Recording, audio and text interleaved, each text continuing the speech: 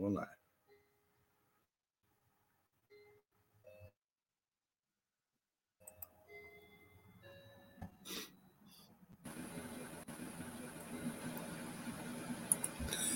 This is a presentation of Northeast Streaming Sports.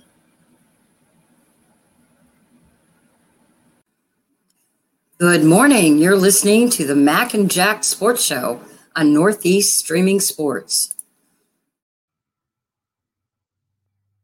Good morning, everyone, and welcome to the Mac and Jack Sports Show Friday edition.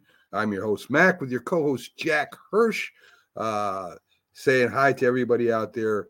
And Let's Talk Sports YouTube channel. We picked up a new network that we're working with. So to everyone out there, how you doing today on a Friday?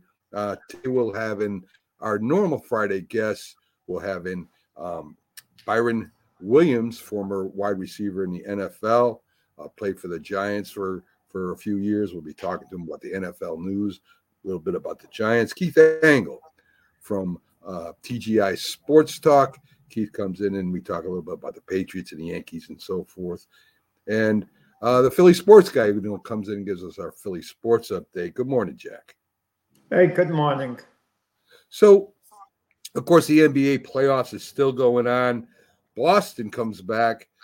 There's now 2 games to 3. Boston beats Miami 110-97. Tatum and Brown both have 21 points. White scores 24 and Stewart with 23. Miami, their big scorer was Adebayo with 16 points, Jack. And if Adebayo, however you pronounce that, is the leading scorer, Miami had their problems last night. Yes, Muhammad Ali used to say it was no contest. From the very beginning, Boston took control. I mean, there was no drama in this game. No highlights, so to speak. You got the feeling that Miami was putting all their eggs in the basket for Game 6, where they're going to be at home, where they weren't going to leave it all on the court and lose a close Game 5, that they're rested, they're geared for Game 6. And as soon as Miami lost the game after being up 3-0 and it became 3-1, people started drawing comparisons with the Boston Red Sox and the New York Yankees in 2004. Even though it's a different sport, it's still a Boston team where the Red Sox were down 3-0, came back and won the last 4. And people would talk, well, can the Celtics make history? So Miami opens up the door. They don't close it out in Game 4 against the Celtics. It's 3-1. And now all of a sudden there's a buzz, and Boston won essentially a gimme yesterday. But I'll tell you, Mac, if Boston wins Game 6 in Miami, you kind of wonder, what would Miami's mindset be for Game 7? Would it be an attitude like, we're going to blow this, we had our chance, as much as the Yankees' mindset for Game 7 against the Red Sox? It just wasn't there. They were basically finished at that point. So there's some real drama, Game 6 with the Heat and the Celtics, because the Heat know they have a much better chance of winning a Game 6 at home than they would of winning a Game 7 in Boston. I mean, a lot of people have been talking about, Miami and their toughness. And don't you think Boston is just overall a better team, Jack? Well, Boston is overall a better team. You just have to look at what both teams did during the regular season to see that. I think the focus in the next game or 2, and I say game or 2 because it might only go one more game. Miami wins the next game, it's over. It's on Jimmy Butler. If the Boston Celtics can rally from a 3-0 deficit, what does that tell us about Jimmy Butler as far as him being a superstar? I labeled him not long ago on this show, Mac, the most underrated superstar in the NBA. But maybe he wouldn't be all that. A superstar puts a stop to this bleeding. He rallies his team. They close it out. Okay, so if Miami loses the next 2 games, what does that say about Jimmy Butler's legacy? He's never been on a championship team, and to blow a 3-0 lead and not go to the finals, that's not going to reflect too well. I agree. Denver's just waiting for the winner, and I don't know if this helps Denver. I imagine they're practicing and staying loose. Would you think Denver would be the favorite to win the NBA championship, Jack? Denver. That's a good question, Mac. I think Denver will be favored, but under normal conditions, maybe the Celtics would have been favored over the Nuggets. But there's going to be a school of thought that if the Celtics do come back and win this, they're going to be physically and mentally exhausted, and the Nuggets are going to be well rested.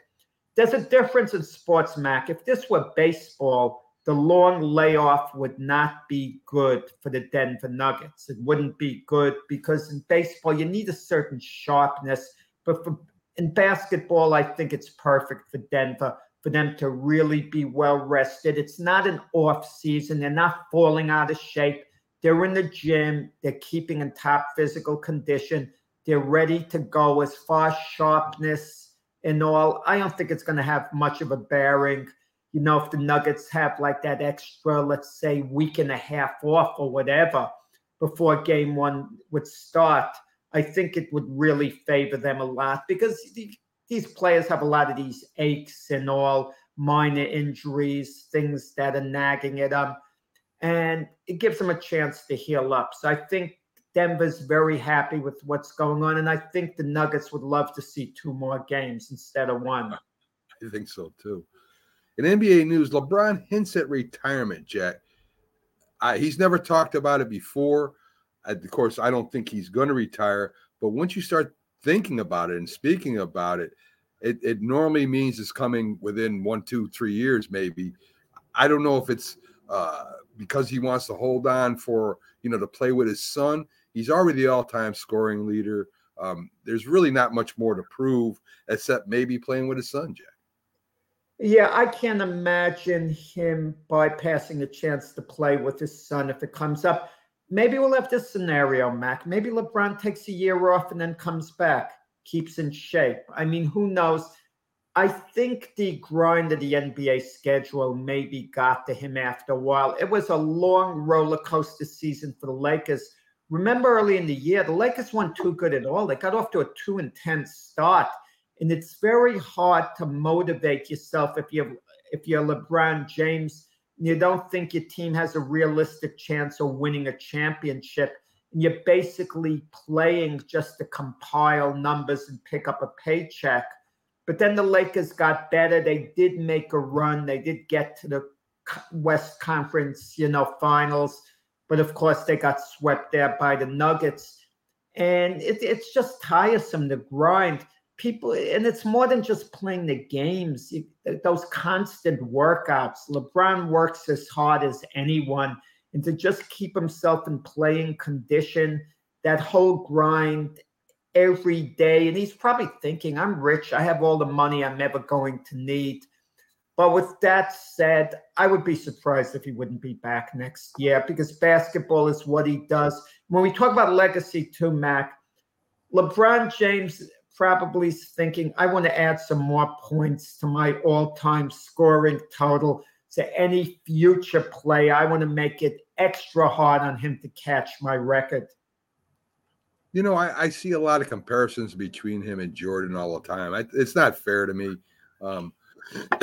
Jordan has won more championships and he has more points scored during the playoffs, all this stuff. I kind of get tired of watching the comparison. Well, what are you saying, LeBron, Mac? Wait, but you're making a comparison now.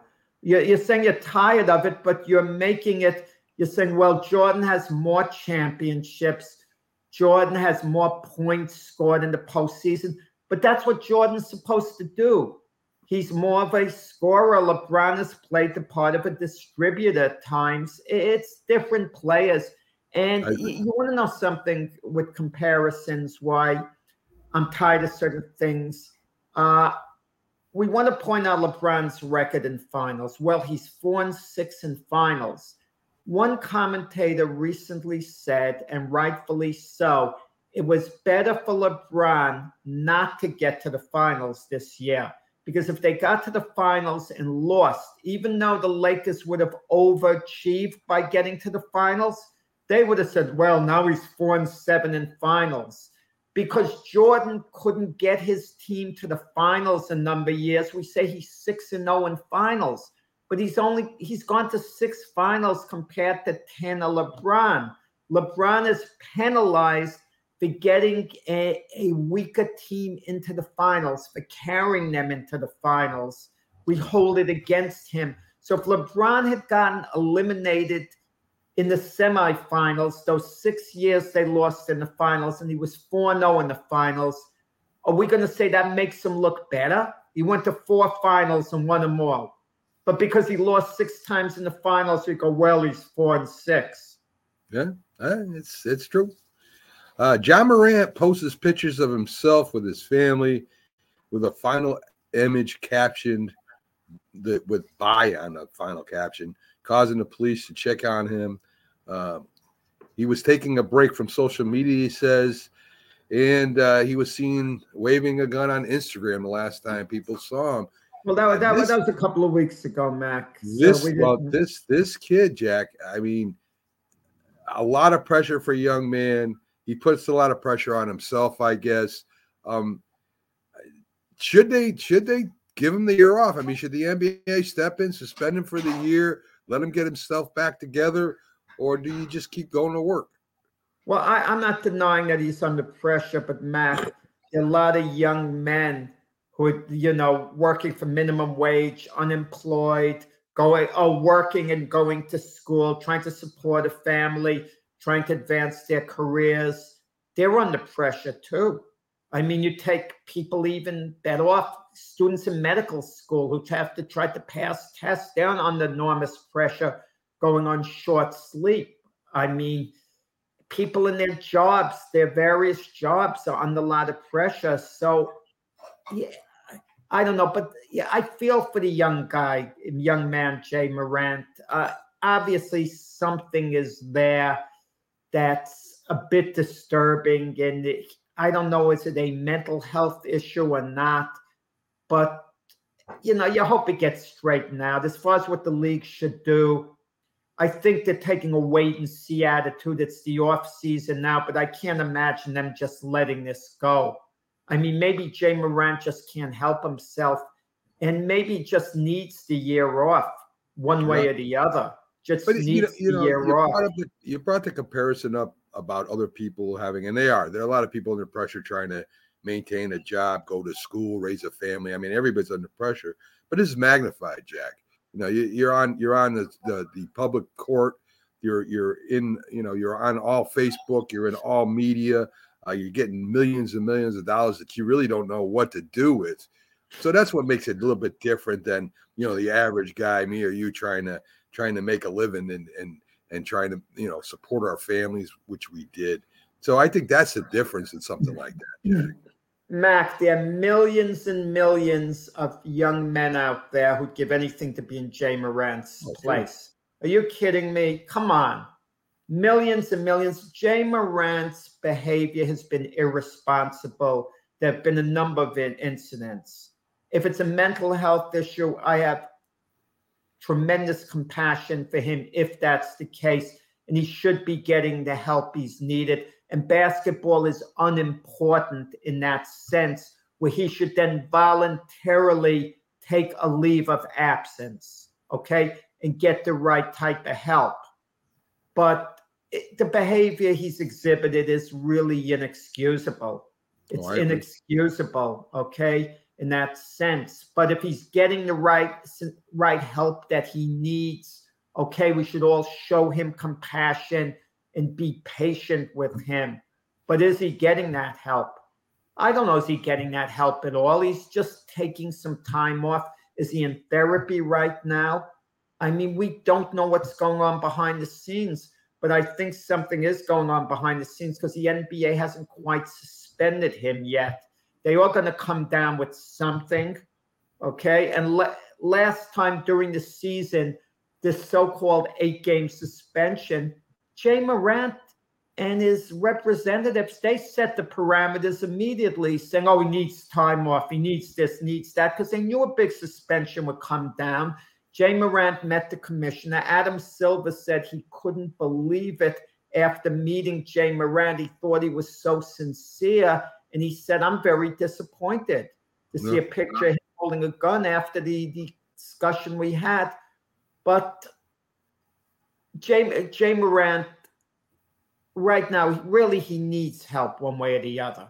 Needs help one way or the other. Maybe just to work on himself as a person. Maybe he's being influenced by outside sources. Maybe he has certain friends he shouldn't have.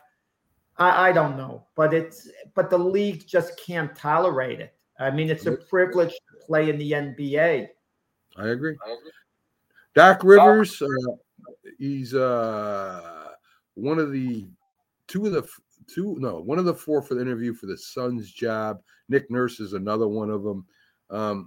How much influence do the players have in the NBA, Jack?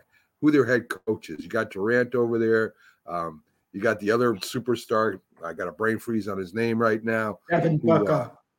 Booker. I mean, how much influence are they going to have on who the new head? Tremendous. Because you have a bunch of owners in the NBA who have no backbone at all. You have a bunch of gutless owners who are going to cave into the players. Okay? And if you have superstar players, they can get a coach fired. They can and they have. If they want Doc Rivers, Durant, and Booker bad enough, the Suns owner is going to hire Doc Rivers, give them the coach they want. Look what happened in Brooklyn with Kevin Durant and Kyrie Irving.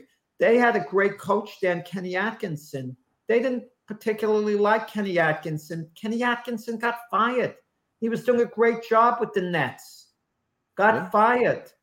Okay, and it's happened, it's happened throughout LeBron James's career. Okay, he's had an influence on teams moving on from their coaches who he didn't like. The one exception was with Miami with Eric Spoelstra. Pat Riley told LeBron James no. Eric Spoelstra's our guy when LeBron James complained about him. But he got Mike Brown fired, and basically I could say that pretty safely. I'm not saying directly, but these are the facts, okay? That Mike Brown was let go as coach of the Cleveland Cavaliers while LeBron was still a member. He was let go at the end of the season while LeBron was a free agent. That the hope was LeBron would re-sign with Cleveland because he'd be getting a new coach. He didn't. Cleveland then hired Mike Brown later on to coach their team again. Yeah. So if they fired him in the first place, why would they have fired him otherwise? You tell me. That makes sense. And what was his name? David Blatt had a 30-11 record with Cleveland, Mac. 30 wins, 11 losses. LeBron did not like him. That was common knowledge. So they fired him.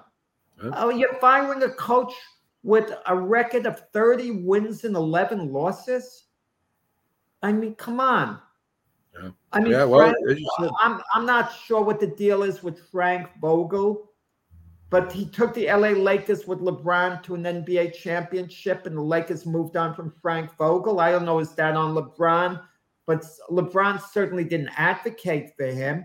And LeBron's never scared to speak up, Mac. Look at the way he speaks up on social issues, okay? I'm not going to mention, for the upteenth time, where LeBron, who should have been suspended by the league, okay, absolutely suspended by the league for one of his social posts, which is worse, or I should say, as bad as anything else I've seen in recent times, okay? But the league did nothing because he's LeBron James. He's a major star. So they don't suspend him. Adam Silver is just flat out intimidated by guys, by superstars like LeBron James. Adam Silver wants to be a players commissioner. He likes to be liked by the players. He wants to be loved by the players, Adam Silver, it seems, rather than take action. I hear you. Do you think Doc Rivers is one of those managers that can get you to the dance but can't get you, the championship? I know he won 2 with the Celtics, but you think maybe one with the Celtics? And he went to the finals his seventh game another year. So do you think he's one of those coaches, Jack, that if you want to, get there, he's that coach in between where you go from point A to point B to winning? All I'm going to say, Mac, thankfully Doc Rivers isn't white. Because if he were white, can you imagine what they'd be saying? All these opportunities he's been given and the way he's been recycled over and over and over from the talented LA Clippers with Chris Paul and Blake Griffin and company. They couldn't get to the finals there. They never achieved their potential. He did win a championship in Boston. You got to give him his due, and then they faltered a bit there. And, they've been other stops. Now at Philadelphia, look, in 3 years, he never got to the conference finals, and with talented teams. And can he get you there? Yeah, I suppose he can. Yeah, but Doc Rivers has been around the block several times. I guess it's his personality. Doc Rivers is very well-spoken, very intelligent, and he's been around a while, and I guess he gets along well with the GMs, and he's a coaching lifer. But like you said before, Mac, if Durant and Booker want him to be the Phoenix Suns coach, they want him bad enough, they really advocate for him, it'll be his job. Dwight Howard, he's playing overseas in Taiwan right now. And of course, when you play overseas, you don't know what the thoughts and the politics are over there. But he's drawn fierce backlash from China because he called Taiwan a country. So, I don't know. I don't know what that means. I don't know if China's going to invade Taiwan or not, Jack. But I guess when you go overseas with something like that and you play overseas, you gotta kind of be careful on what you say, because it's more of a political thing than it is about the sport. Jack. Yeah, it's a shame. Sometimes you just make a remark, an innocent remark, and it explodes. Sometimes someone, puts a cap on your head, puts a flag in your hand, and it happens so quickly. Right. And someone takes a still picture of it, and they want to kind of like hold it against you in a certain way. But with Dwight Howard, I'll tell you, he's having a big season there in Taiwan. Yeah, he's playing really well. He's a dominating player there, and they like him. Then so a few NBA teams could certainly use him here. Do you want to be a big fish in a small pond, a small fish in a big pond? That's the question. But if Dwight Howard's comfortable being there, good for him. Yeah, I mean, he did a lot. Going to China did a lot for Stephen Marbury. That's for sure. Yeah, I mean, he played pretty well even up to when he left. He was a good player off the bench. He's more of a star over there, I would imagine. But in the NBA, he still can play in the NBA. In Major League, the games of Baltimore takes 2 out of 3 from the Yankees, winning last night 3-1. Yankees were the hottest team in baseball. They were 8-2 for 10 games before the series. Bats are inconsistent, Jack, and of course the pitching also. They're still having problems getting that pitching staff together. Rondon has started pitching, started throwing, but he's not ready to come up yet. So the Yankees lost 3-1. And what? Hey, Byron, we'll take a break from baseball. We got Byron Williams, our NFL. What is up with that hat? What is that, Byron? You look like a thug, Byron, with that hat on, man. This is Hit the Ground Running Friday. I got a lot to do. Ground running. I got my hat on, so I got a lot on my plate. You got a lot of places. I want Jack to see what a working man look like. And you can turn his head. You can turn his head all kind of ways, but But I got a little rabbit here. Okay. But what I want to do just let Jack know what it looked like on Friday morning when you hit the ground running. You don't stop from start to finish. You keep going all day.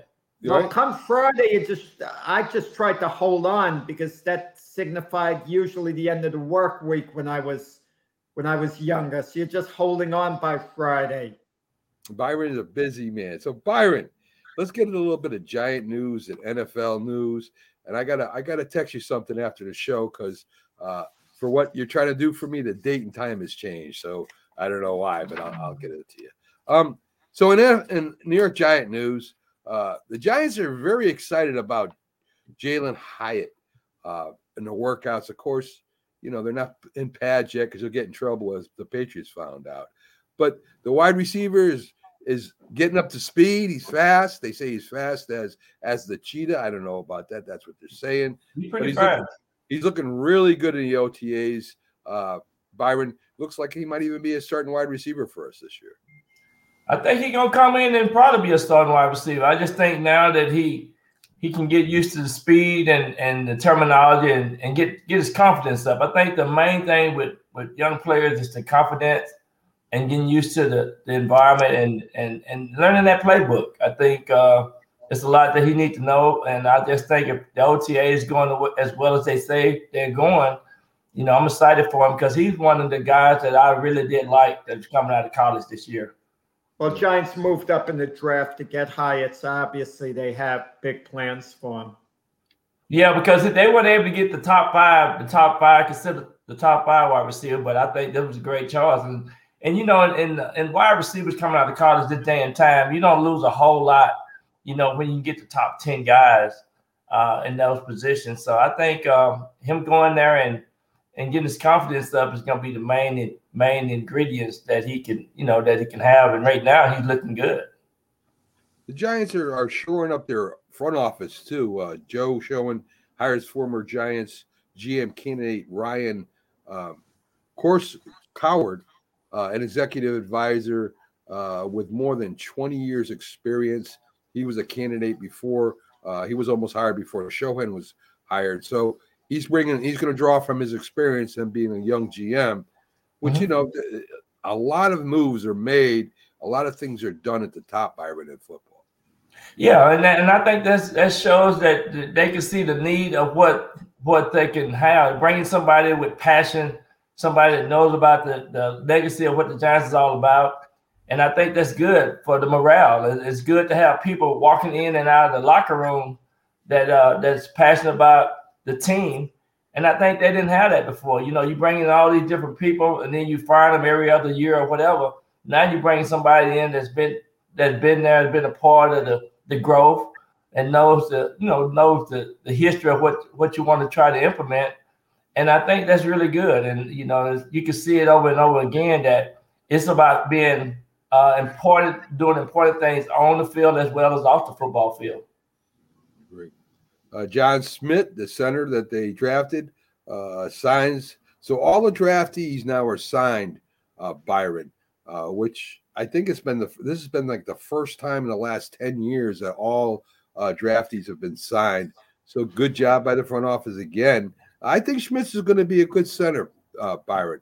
Short. I do too. I think so too. We talked to Barco from time to time, and he's our 2-time Super Bowl center early on, and so a lot of good people have been saying good things about Smith, and so that carry over to what the expectations are. And I think when you have that in place, now you can get some momentum going, and that I'm excited about what the Giants can do this year.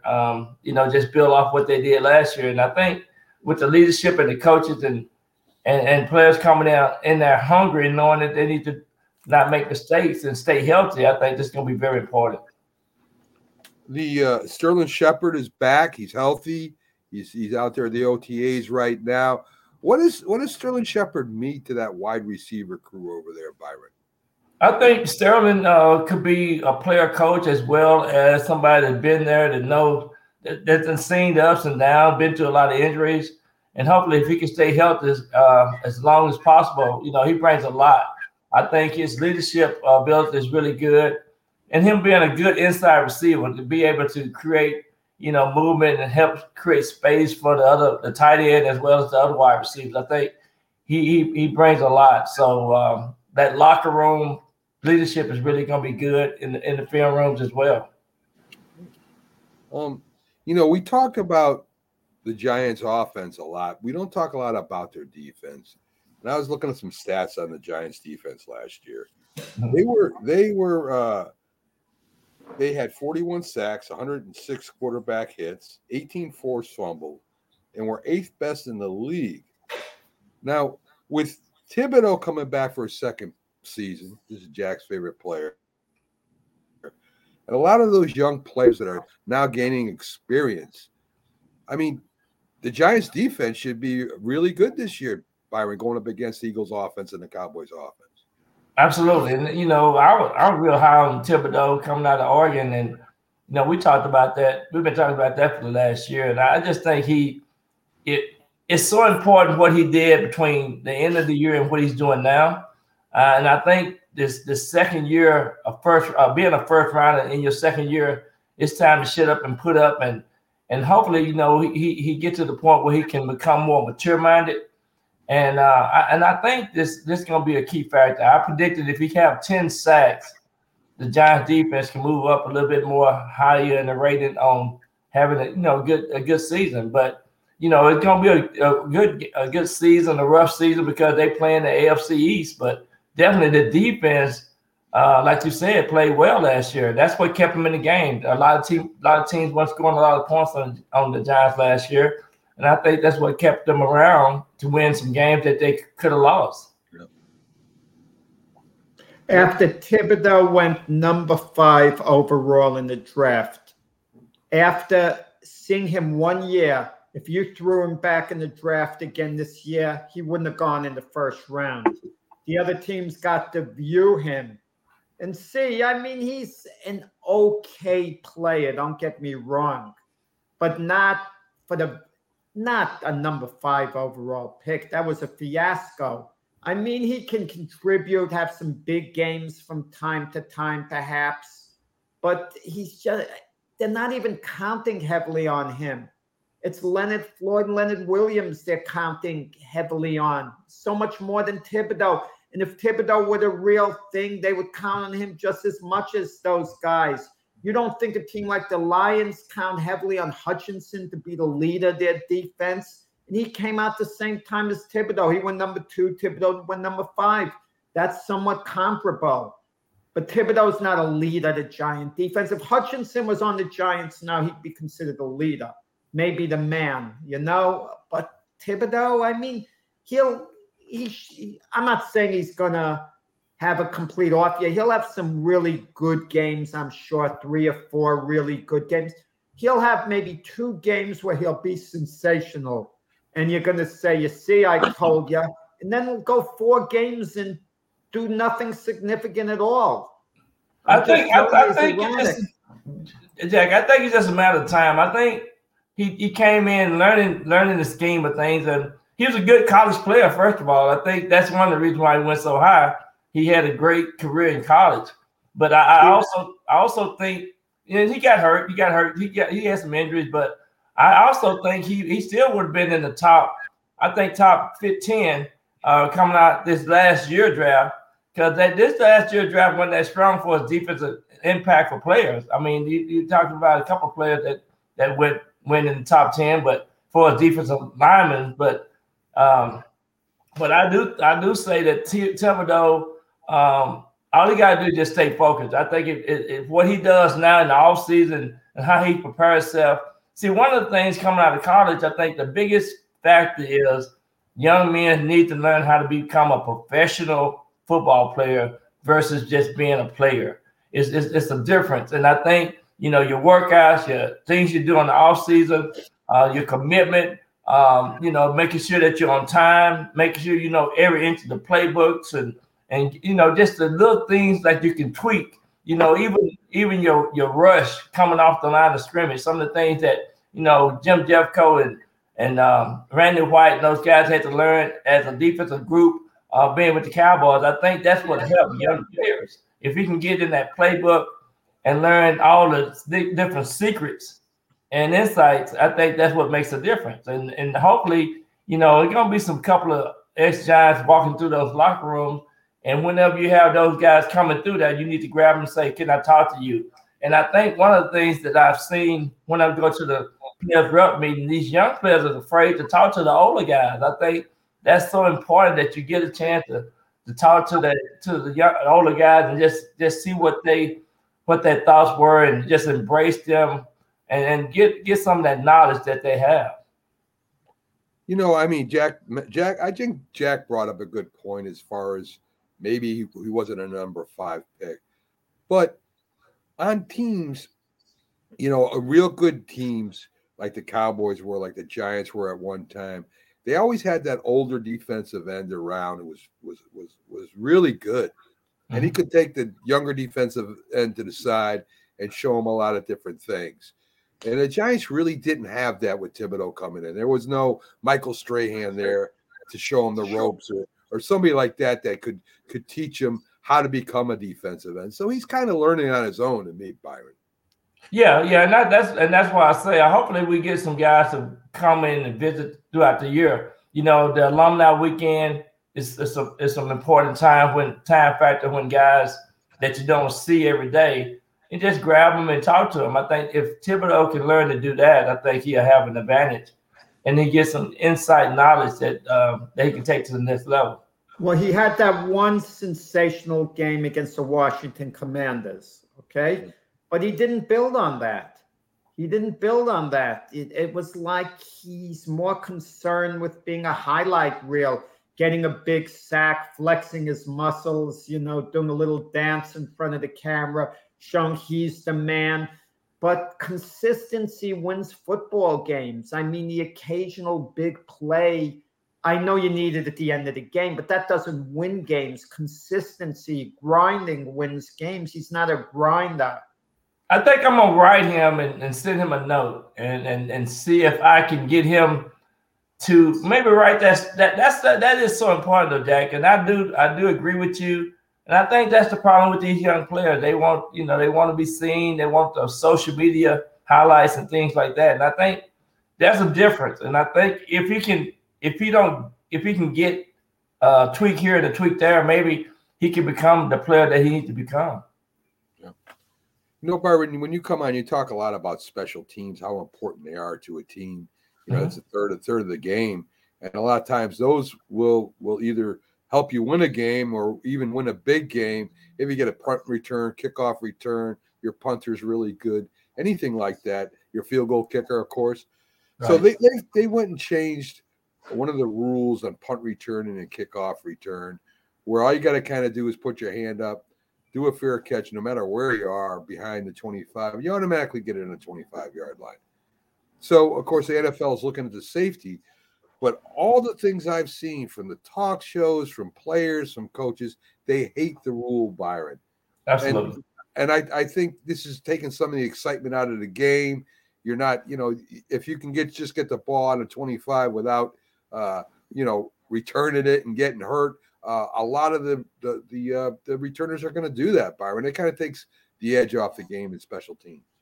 Yeah, no doubt. I mean, everybody's upset about that. Even Andy Reid talking about you might well just play flag football. And I think, you know, we grew up, and you know this, man, we grew up knowing that if you get to kick the ball inside the 5 and 10 yard line and keep the offense and have them to start on that end of the football field, you have an advantage. And that's what it's all about, field position. Remember, we always talked about that.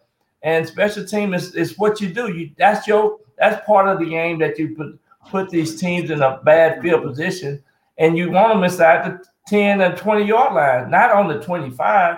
Now you're giving every advantage to the offense.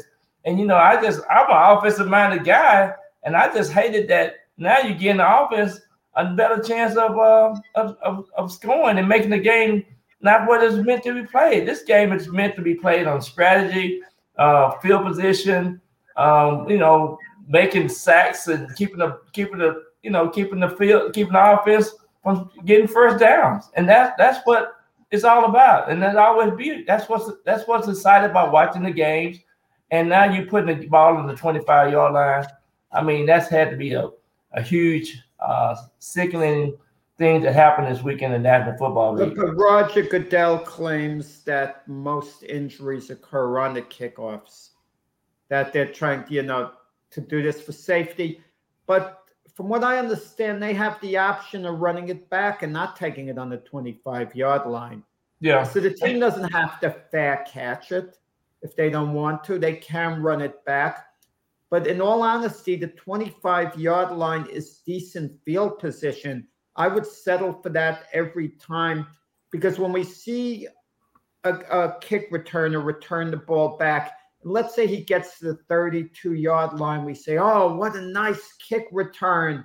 That's only an additional 7 yards, and that's for a really good kick return. Most of the time they return kicks and they get stopped at the 22, 23-yard line anyway. So, I mean, it's like the extra point. They miss it once in a while, but it's become so automatic in a way. You want to shake it up and make things a little more interesting. But Jack, this is what you just stop to think about what you just said. I'm glad they moved the extra point back, because now a lot of kickers been missing the extra points and make the game a lot to keep the teams in the game. So now you want to create. You're a professional. You want to make the game harder. I can say if you get a fair catch, put it on the 15-yard line inside the 20 versus the 25. I mean, you got 75 yards to go for a touchdown. I mean, these guys are professional football players. You're supposed to make the game a little bit harder and a little bit complicated to where you have to be challenged in order to play on this level. You know, I think now these players are not challenging. That's why you got too many guys, you know, showcasing and doing some extra stuff. A fair catch, you can put a lineman back there to fair catch. If that's the case, I mean, come on, make the game exciting. Yeah, there's something I meant to ask you. I just don't understand this about football. Last play of the game, a team needs a touchdown to win. They've got the ball at their own 25-yard line. Let's say they have 75 yards to go in one play. I can't figure this out for the life of me. They're throwing these laterals back and forth. Now, same principle applies to when I play touch football. You just fling the darn football as far as you can. You send your receivers out. I don't care if they're triple teamed. Send them out. Tell them run as fast as you can. And I'll throw it as far as I can. So just scramble around, buy a little time, and fling it down the field. But why don't they do that? Instead, they're throwing these silly laterals, which they hardly have a prayer of, you know, executing. You're absolutely right. That's philosophy of some of the coaches. I mean, that's dumb. It's dumb. I thought I was missing something here. Just send the guys down the field, even if it's as little as one guy. You know, I mean, they can't hold him when he's down the field because the game doesn't end on a penalty. So then you'll get another play closer. It's hard to throw those long balls down there when you got 3 defenders and 1 wide receiver. But you might get a deflection. But let the receiver just run as fast as he can. You have a better chance of getting lucky that way, and a deflection or whatever. Well, this is what I want to say. So Matt, you coach, and what would be your philosophy on that? What would you do? What style of play would you have on the last play? Well, it would depend. I you know, a lot of people put their receivers back there in coverage when they're throwing any kind of pass downfield. Yeah. Like that. Hail Mary, yeah.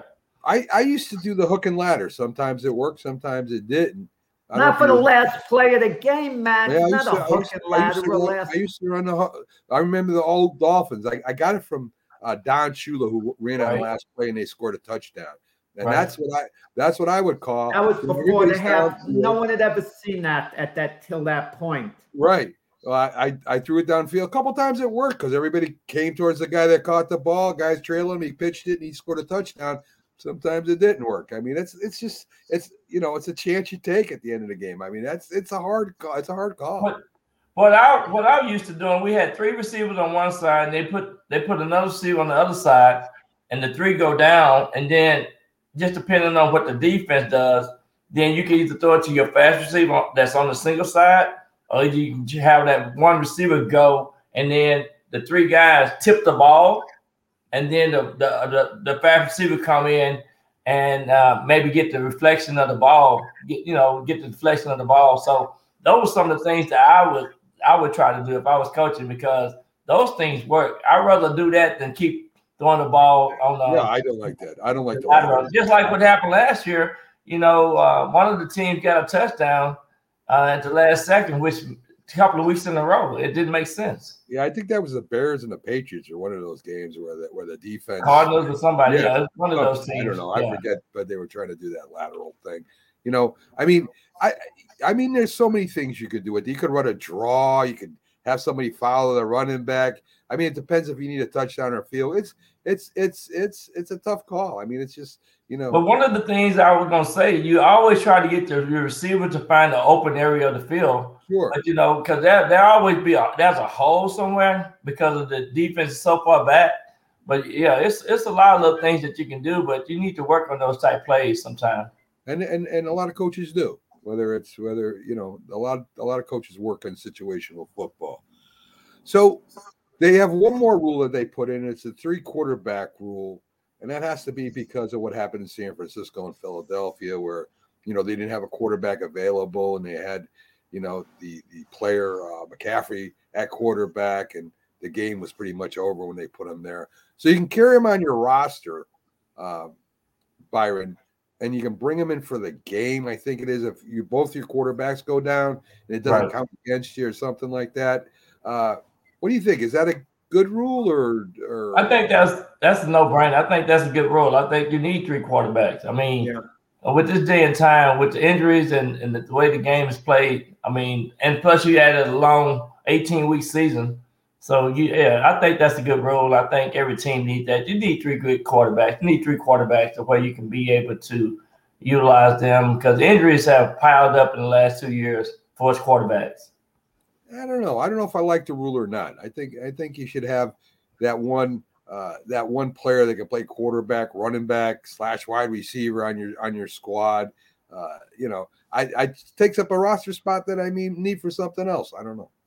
Well, right now, what you mentioned with the 49ers, the playoff game, they're going to be starting the season with either Brock Purdy or Sam Darnold as a starter. Reportedly, Brock Purdy is going to be ready to go by the season opener. He's making good progress.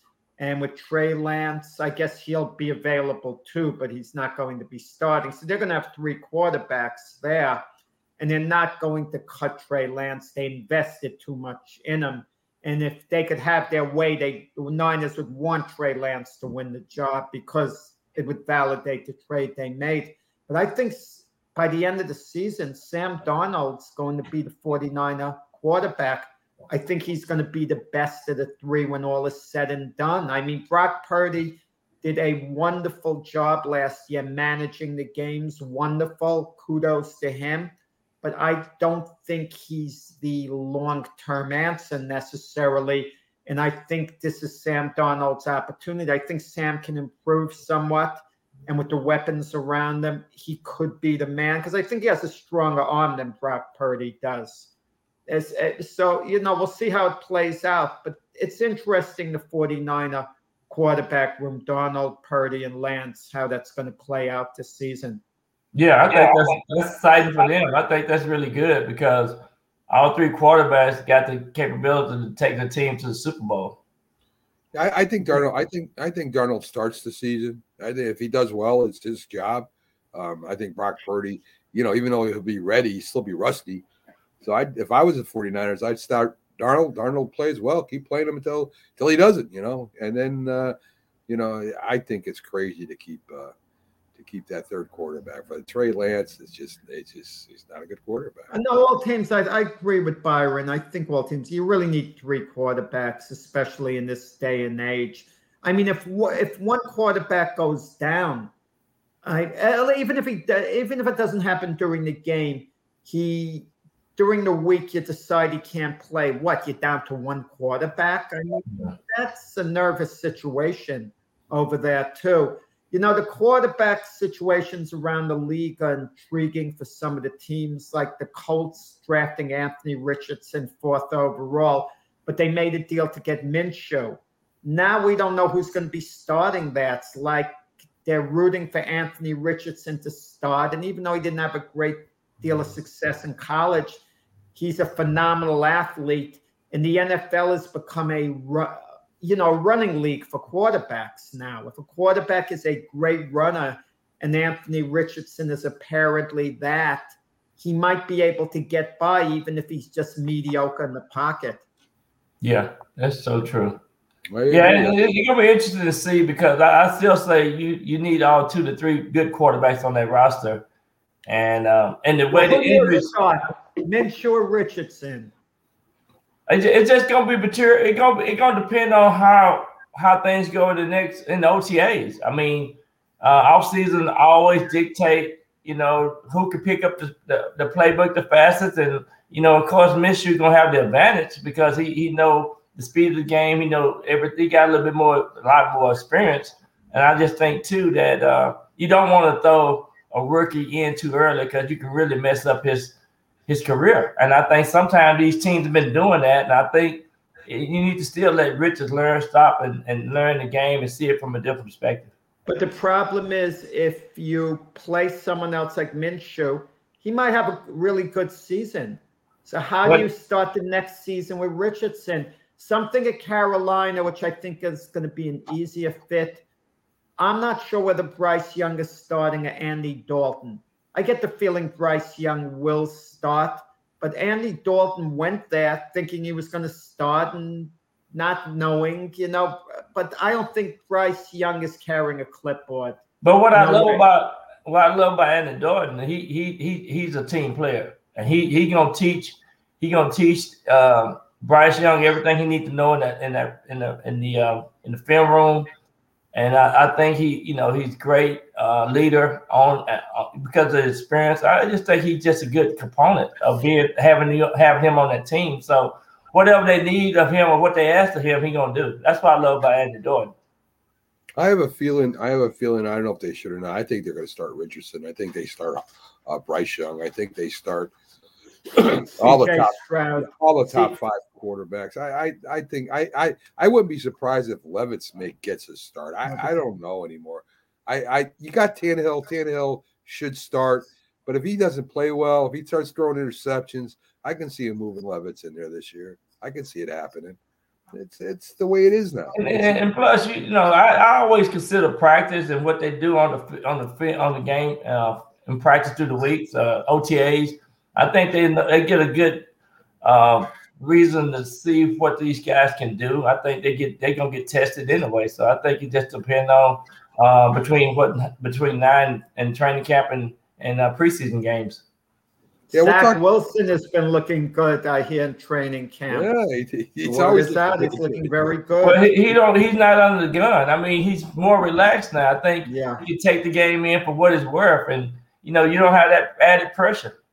Yeah, I don't think there's a lot of pressure at all. He ain't starting this year, so. But I think that's good as far as regaining the trust of his teammates. He won't be starting, but they see him in practice with an upbeat attitude, playing really well in practice and thinking to themselves, wow, I mean, Zach can come in and give us a lift if we absolutely need him. But Aaron Rodgers is the man. I mean, it all revolves around him. But now, he can come in and learn from Aaron Rodgers. And then when he get the knob the next time, I think he'd be ready to go. I mean, which is good. That maybe what is needed. That's what's needed. But you never know. There's never a timeline. It's easy to say when you get the chance. For Rodgers will play a few years. But when you can sit back there and you can watch Tom Brady or Aaron Rodgers, some of these guys who Peyton Manning, if Drew Brees, and then you go in there and play. I have seen the backup quarterbacks come in and do a tremendous job, and I think that's good to have that confidence level to where you get the confidence, you get the you get the team leadership, you get the morale, you get the professionalism, and these guys show you how to do it. That's why these young players, whenever a veteran walks through your locker room, grab them and talk to them. That's what I don't think enough. It should be it should be the opposite way. The veteran should grab the younger player. If it's an iconic veteran. But you got these guys with these headphones on. Well, Jack, you got these guys with these headphones on. I mean, they're in their own little space, and it's all about it's a different generation. You just can't. I mean, I understand going up and talking to them, but they need to want it themselves. I mean, you need to want it. Yeah, no, well, of course, but some of them might be in awe of, some of the giant legends. A Harry Carson walks in, they could be in awe of him, and LT. They might not necessarily walk up to him unless it's a star player. Maybe they would then compare notes. Like the other day, like even the Yankee game, Aaron Judge sees Pete Rose behind home plate, in the cage. He went over there and he exchanged some nice words with Pete Rose. But if it's a lesser player than Aaron Judge, then or Pete Rose, they don't go over to him. You think so? Like even myself, I was at a boxing function, okay? Boxing Writers Association of America's awards banquet in 2006 in Las Vegas. Sylvester Stallone was being honored. And I was a vice president at the time. I later became a president. But he was at another table. And I was too much in awe of him to go over and say anything. There's Stallone. I'm just like eyeing him with, the guy sitting next to me. He probably thinking the same thing you were thinking.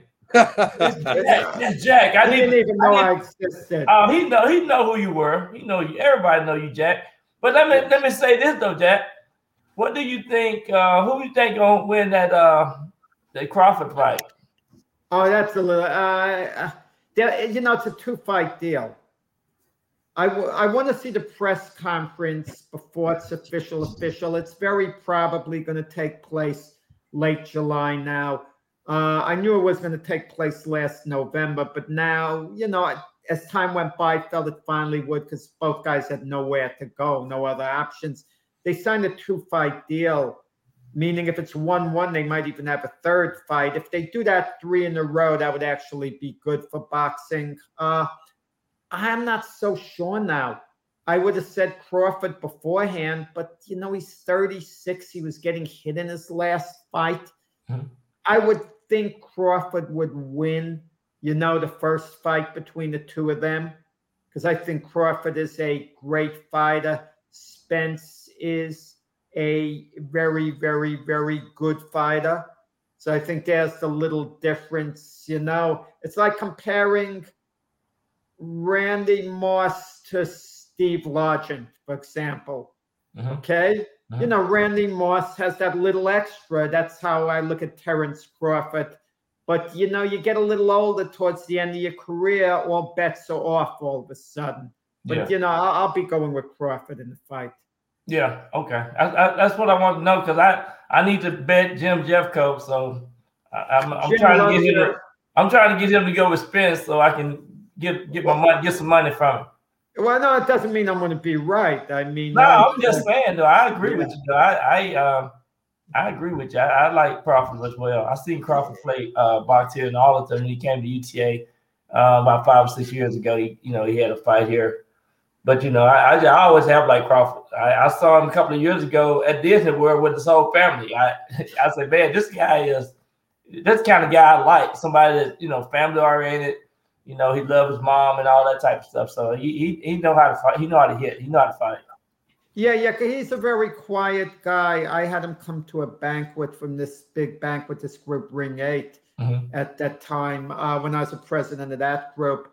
And he sat next to me on the dais there, and he was very accommodating to everybody who would come over to him. But he was a quiet guy. He wasn't that personable. It wasn't that he was unfriendly, more like a shy guy, a quiet guy. Yeah. You could engage him in conversation. You could joke with him, and he would smile. There were no airs about him. He was just kind of like another guy, like quiet, humble, but you want to see a little more personality come out. He's got it. Like, Sugar Ray Leonard had all the personality in the world, right? Yeah. I mean, that's what made him like a Sugar Ray Leonard, would smile, would talk. These guys have to know they've got to speak out a little more, in a certain sense. But, people are what they are. If they're quiet, they're quiet. But the public wants to hear the guy talk. They do. They really do. He does his talking in the ring. So, Byron, we're going to go ahead and take a break. You got to get going, I would imagine. You got a busy day. I got so much stuff going. I got to get it going, but I enjoy talking to y'all because I learned so much from y'all. I got a lot to do too, Mac. Why is he dismissed and I'm not? Because this is like a team meeting. This is the Mac and Jack show. Yeah, tell them, Byron. It's the Mac and Jack show. That's right. All right, Byron, you take care. Yeah. And folks, we're going to be showing you some of the great shows on our network here in a promotion break. We'll be right back after these promotions. He was a giant, and he was a cowboy. Now these two former rivals have joined forces to bring you the most insightful, perceptive, and controversial sports talk podcast in America. Former Dallas Cowboys defensive end Jim Jeffcoat locks horns with former New York Giants wide receiver Byron Williams. And now, here's Byron Williams and Jim Jeffcoat. If you like the sweet science, get ready to talk boxing on the Gloved Fist podcast with top boxing writers Frank Latirzo and Jack Hirsch. Frank, a former amateur boxer out of Philadelphia, writes for NY Fights and can be seen on the Boxing Channel. Jack, an amateur boxer who competed in the New York Golden Gloves, was a 6-term president of the Boxing Writers Association. And now, here's Frank Latirzo and Jack Hirsch. It just might be the greatest sports franchise in the history of sports. A place where legends are made, and there's always something to talk about. Get ready to immerse yourself in pinstripes. Start spreading the news, hosted by Paul Semendinger and E.J. Fagan, a couple of doctors with a prescription for Yankee fever. And now, here's Dr. Paul Semendinger and Dr. E.J. Fagan. Get ready to start spreading the news. See right now, without LeBron, Lakers are struggling. Let me tell you about a team I hate, all right? I know the Dallas Cowboys fan is here, so I had to make sure he knew how much I hate this team. I'm ready. I've often said that the people who run baseball, they try very hard to ruin it. I'm from Brooklyn. I don't have a problem saying it to his face. Oh, I'm from Brooklyn. Hey, get any...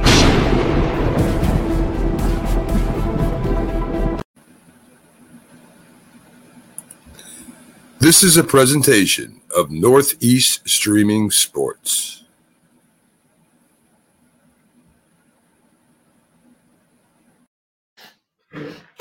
Good morning, everyone, and welcome back to the Mac and Jack Sports Show here on your Friday edition. I'm your host, Mac, with your co-host, Jack. We just did a little boxing talk with Byron about who he thinks will win the fight coming up between Crawford and Spence. Jack says they have a 2-fight deal, which would be great.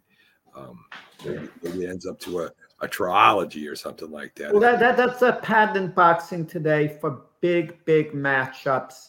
They make it a 2-fight deal. You know, a lot of the time, that's the only way they can get the fighters to fight because they figure they get 2 paydays. If you lose the first one, you get a chance at the second one. So the 2 paydays seem very lucrative. Do you think, Jack, this fight went on too late? I mean, do you think that it lost some of its steam, or do you think it doesn't really matter? It lost a little bit of its luster. Can it regain it?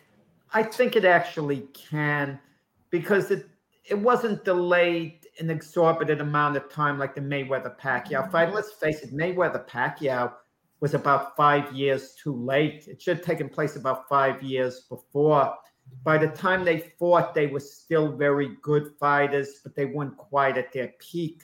Yet it did record-making business. I mean, it did a ridiculous amount of views, and it made a fortune of money for all concerned. Good morning, Keith. How you doing today? Hello, gentlemen. How are you? Great. Keith Engle from TGI Sports Talk comes with us every Friday and mostly every Sunday, unless he's on a cruise somewhere. If he's on a cruise. Happy to be here. Jack, happy birthday to your wife again. Yes. Oh, yeah. Thank you. I'll let him know that. Yes. So, Keith. Oh, yeah. Who's at the racetrack over there? What's going on? I'm coming live from the Indianapolis 500 today. I got to tell you guys, be in store for something, okay? I'm going to be moving soon, but not far from the railroad. So once in a while doing this show, you're going to hear the Long Island Railroad zooming by. Okay. Sweet. I won't put it on mute just to annoy you, Mac. Thank you very much. That's why I didn't put that on mute. You know what's funny? And this will be off but I'm moving away from the train tracks. We're not far from the Rensselaer train station here in near Albany, and we're moving away from it. We don't hear a lot of it, but I'll miss it at night. It's kind of soothing when I hear them go by at night. Oh, no kidding. All right, cool. So, Keith, the Patriots have caught cheating again. Everybody's making a big deal. Yeah, because it's a really important thing that they did. They didn't tell them about a scheduled meeting. Come on. Yes, well, I heard it was a little too much contact at the OTAs. That's what I heard. Well, the way I read it was that they probably had a meeting. They weren't, because you only have so many meetings. You only have so many this. They didn't tell the league about this unscheduled meeting. You know what? The NFL needs to stop micromanaging this kind of. Who cares about an extra meeting, for crying out loud? But whatever. So we lose 2 practices. It's not the end of the world.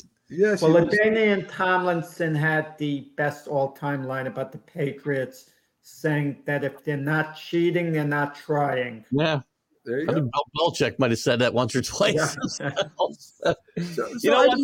You know what's annoying is every time, and again, I know that they brought this on themselves. I get this, right? But every time even this tiny little infraction, every time I hear it, I've got to read on every article I read. It's got to have a laundry list of everything they've ever been accused of.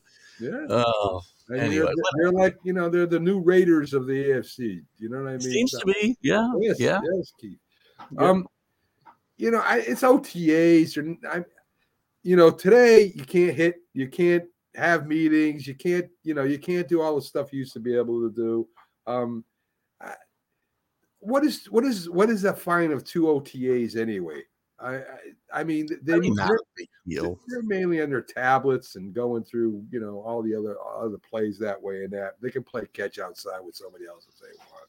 Well, you know what? They could have, and the players can get together and do whatever they want. So, I mean, I'm sure that Bill might have mentioned to a couple of them, you might want to get these, because there's a lot of new guys in camp. And I don't want to say OTAs aren't important, because they are, especially when you've got a lot of new people you're trying to integrate, and you've got a new offense you're trying to integrate. And but Mac Jones could easily say, "Listen, guys, we're going to get together on our own over here at the East Side Field, and we'll ball around a little bit. Hours on some of the new plays Bill gave me."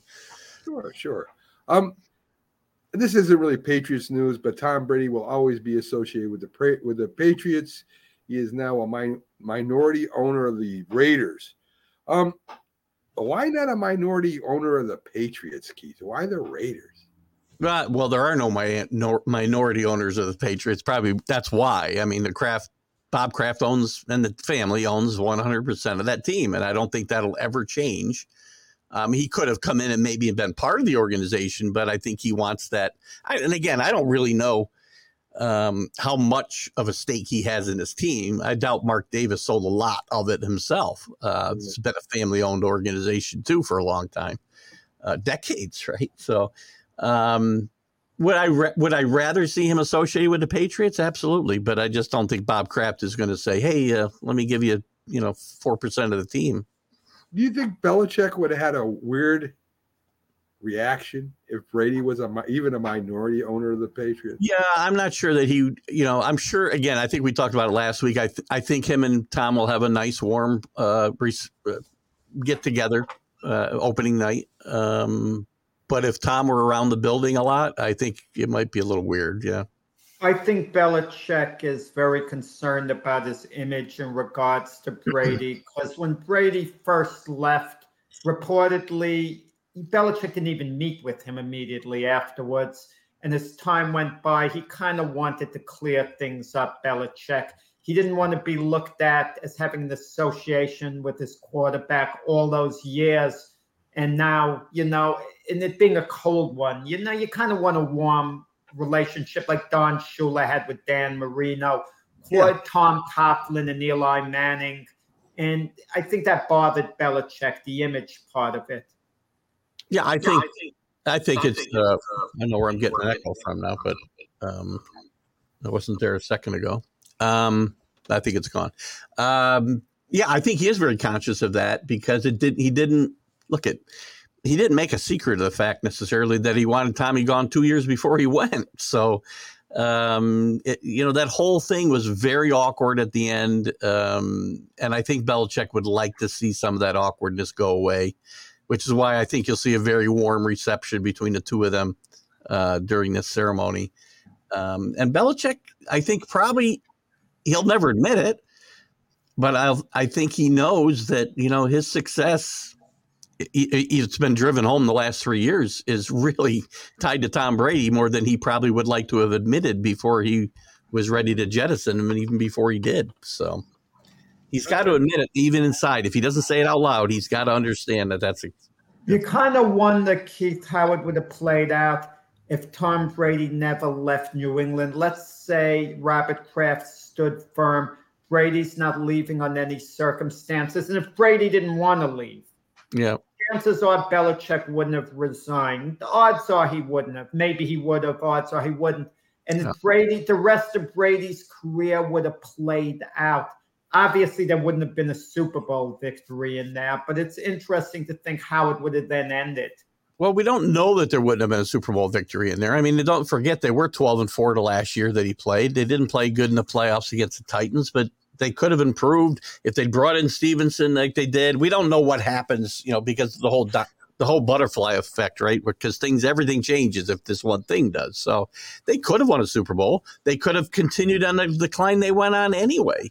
Very unlikely if Brady was the quarterback, but it would have been an untenuous situation though if Kraft forced that situation, which he knew that.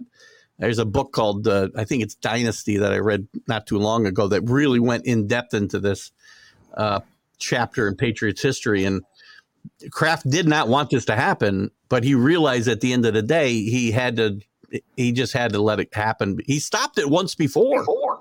And he knew he couldn't do it again because it wouldn't be good for the team. People don't realize how it would have played out. Jimmy Garoppolo came so close to winning a Super Bowl with the Niners, one completion away perhaps. And had he won that Super Bowl with the Niners, imagine what they would have then been saying. Oh, that the Patriots got rid of the wrong guy. They should have gotten rid of Brady, not Garoppolo. Well, Bill Belichick probably would have been saying that because he would have been saying that to Kraft. Exactly. He's the one who wanted to move. And he would have been saying, I told you, you forced me to do this. I really wanted Jimmy G. We could have won the Super Bowl with Jimmy G. Well, the thing is, it isn't like Kraft said one or the other, right? Belichick kind of traded Garoppolo out of spite because he wasn't allowed to move on and play him. So he said, I'll trade him and get a second-round draft pick and move on. So, listen, I don't think the Patriots would have been any better the last 3 years with Jimmy Garoppolo either, to be honest with you. No, I really don't. Keith, anything don't catching your eye coming out of the OTAs that you've seen or read about? By all accounts, Mac Jones has looked very, very good in OTAs. Again, we're walking around in shorts and, no pads probably and no helmets. I don't know. Who knows what they're doing. But by all accounts, he's really reacting well to the new offense. And he's looked very good. His attitude has been really good. The coaches have all commented on it. And that's a stark difference from last year this time because he was struggling big time with the new offense they were trying to put in. And I think it's very important that his confidence level returns to where it was. And again, OTAs are important for those types of things, new offenses and building up that confidence before you get to training camp here in a couple of months. I think it was Belichick who said it's a competition between Zappe and between Mac Jones. I don't think that's true. I think it's Mac Jones' job to lose. It is. And I think, again, this is another way Belichick's trying to motivate his quarterback. I don't think there's a real competition here. He'll say there is. He'll probably continue to say it through at least a good part of training camp, if not all of it. But unless Mac Jones completely falls on his face, this is his job. I agree. Well, speaking of the Yankees, they were the hottest team in baseball. They were 8-2. They come into the Baltimore Orioles. They lose the last two games. Yeah. I mean, you're going to win some series. You're going to lose some series. Maybe we haven't been taking the Baltimore Orioles for what they are, a really good team now, Keith. Baltimore is very good. And again, they got out to this horrible start last year. So it's been about a year once they got really hot. If you remember, they won, 12 or 13 in a row. around this time last year. So this isn't a fluke. They've been playing really good baseball for a year now. And, sometimes you look at the lineup and you go, how do these guys do it? I mean, there's no big names that people think of right up. I mean, there's some good players, don't get me wrong. But there aren't the superstars that are in almost every other lineup that they're going to be competing against. Even the Rays have Wander Franco and a couple of really good pitchers.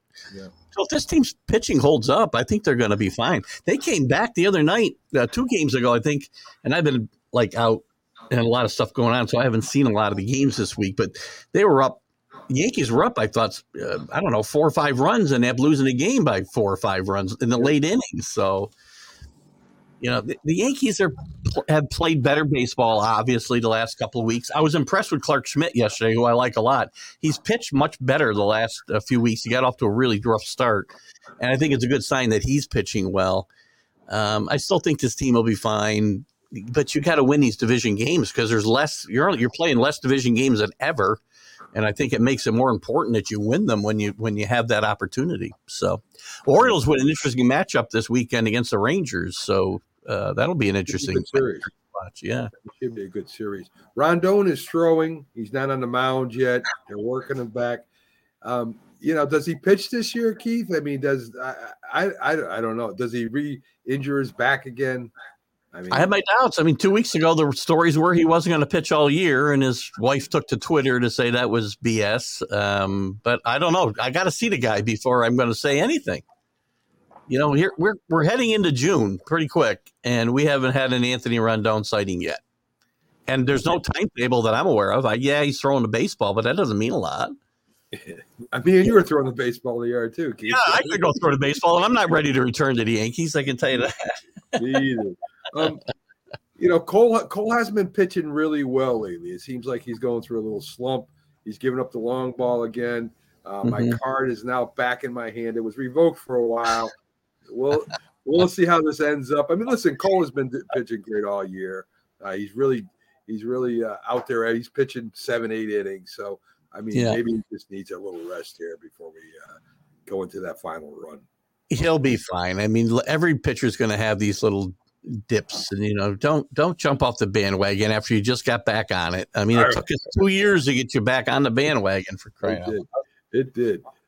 Listen, Cole is the best pitcher the Yankees got by far. So, I mean, what else are you going to do? I mean, we don't have a Rondon. Nestor Cortez isn't doing so well right now. They need Nestor to get it going, and Severino being healthy will be huge to his team's chances as we move later in the season. He needs to stay healthy. That's more important to me than Rondon ever pitching a game, to be honest with you, is that Severino stays healthy. Do you think they figured out Cortez? I mean, Cortez last year, he ended up developing that big breaking ball that was almost unhittable. Have they figured him out, or is he just having a bad season? I'd like to think he's just having a tough start to his season. He was hurt, in spring training a lot, so he's still kind of rounding into form. But it's possible they catch up with him, and he might be falling in love with some of that herky-jerky stuff that, I mean, it's fun to watch, but, he's not Louis Tiant out there. No, he's not. Sometimes you just got to pitch. I think he'll be fine. Listen, he was never an overpowering guy, right? And he's got to be very, very focused and accurate to be successful. And I think he's still rounding into form after being hurt in spring training. So I'll reserve judgment for another month. How about that? Okay. Will Donaldson be the next player designated for assignment? I can only hope so. Yes. No. They're not going to have. They wouldn't have him go through all that rehab to designate him for assignment. Why? Maybe he'll be given a short leash when he comes back.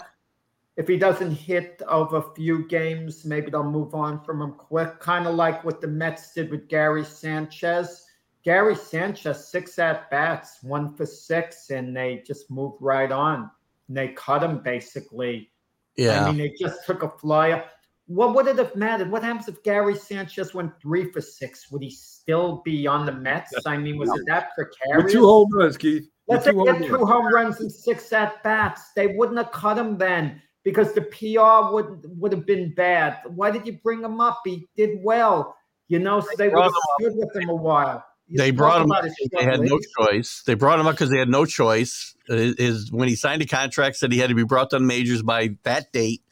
So the Mets brought him up just to see if they catch lightning in a bottle. Probably they had some depth issues at catcher anyway. So I said last week that by the time we talked again, I think I said it on my Sunday show. By the time we talked again, Gary Sanchez wouldn't be a Met.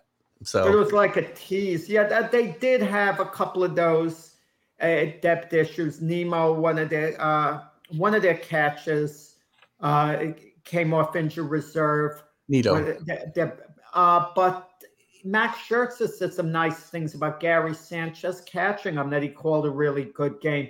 If Scherzer really meant it, why did they cut him? Unless Scherzer was just trying to be complimentary and say a couple of nice things. But I just don't get it. You call a guy up, an established catcher like that, you hope to catch lightning in the bottle, and you don't even unwrap the bottle, basically. You start unwrapping it and take a little peek and then wrap it back up.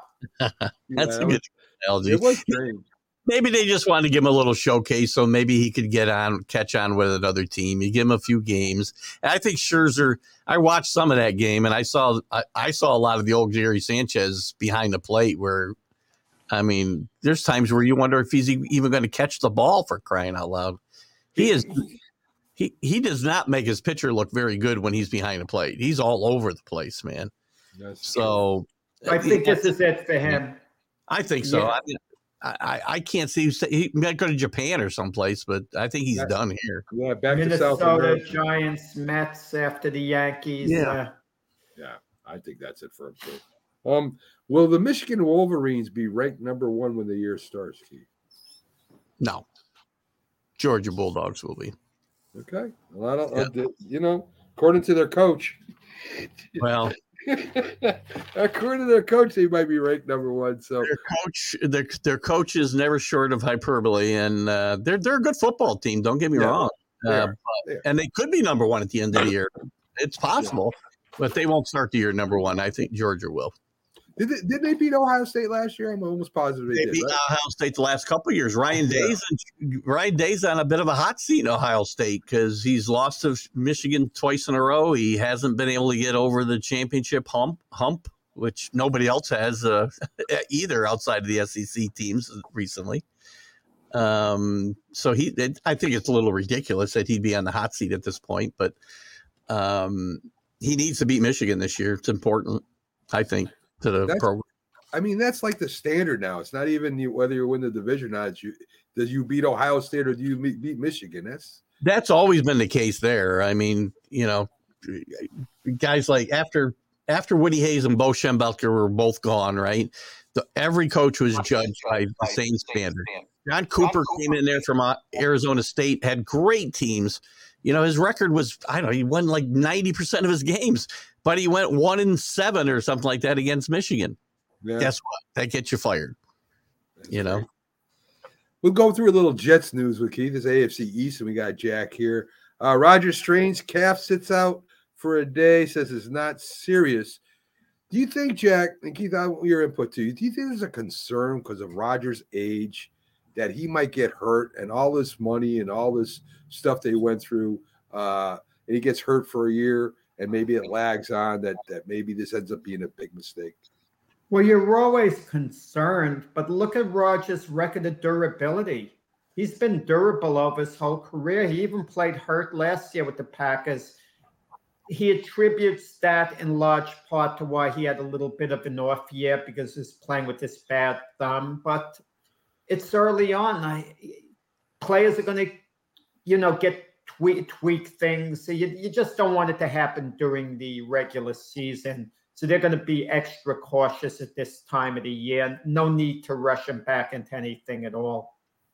Yeah. Anytime you got a 39-year quarterback, you're going to be concerned. In fact, I guess any quarterback, like Jack says, he's the most important part of your team. You certainly have to be concerned about any injury. But again, this is a minor thing, and I don't think it's going to carry over very far. And he has been durable, as Jack said. I thought he had an injury that kept him out a couple of years ago for a month or so, but maybe I'm when Jordan he was MVP a couple of years ago. So. Yeah, well, when I say a couple, I don't know the exact year. So no, listen, there's no doubt that Aaron Rodgers can still play at a high level, right? It's all the rest of the stuff is the question with Aaron Rodgers. So on the record said I think this is a smart move for the Jets. It's a no-brainer. They didn't have a plan B. Their plan B is signed everywhere else. So you got a 2-year window here to win a Super Bowl with Aaron Rodgers, or it could totally implode. But I just wanted a Jets fans' reaction if Rodgers has to get pulled out of a game at home and Zach Wilson runs into the huddle.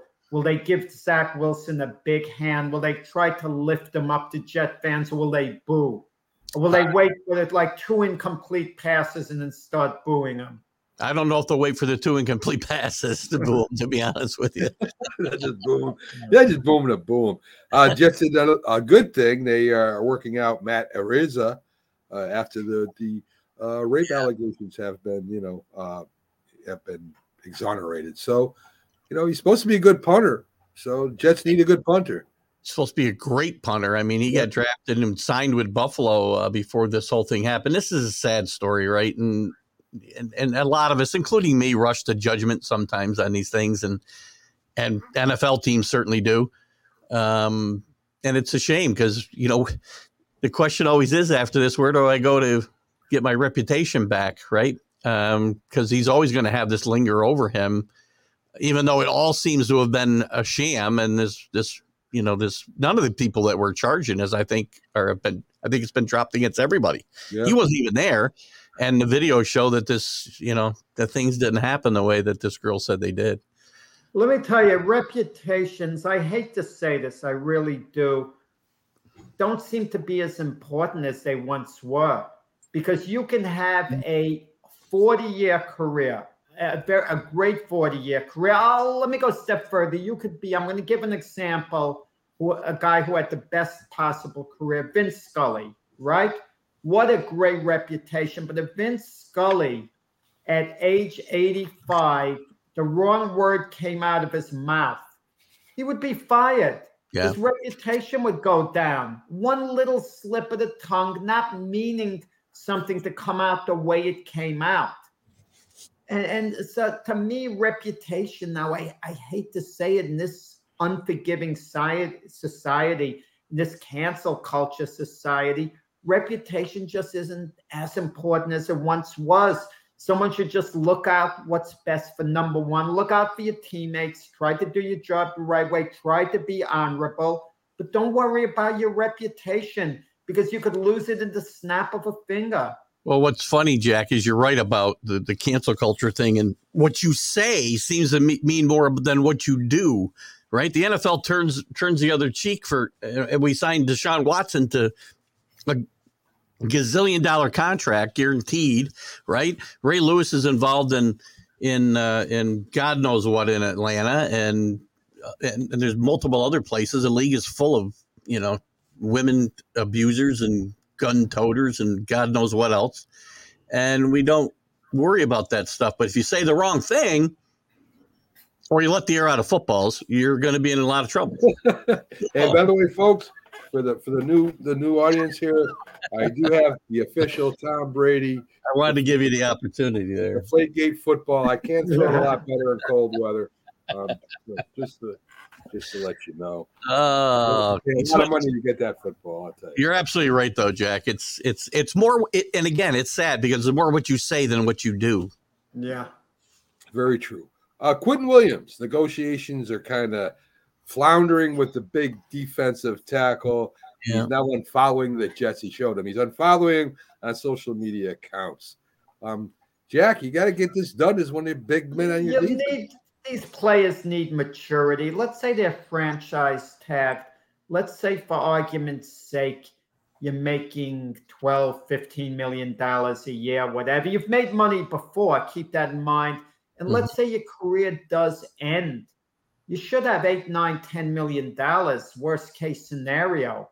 You should have a heck of a lot of comfort. So the team's entitled to franchise tag a player.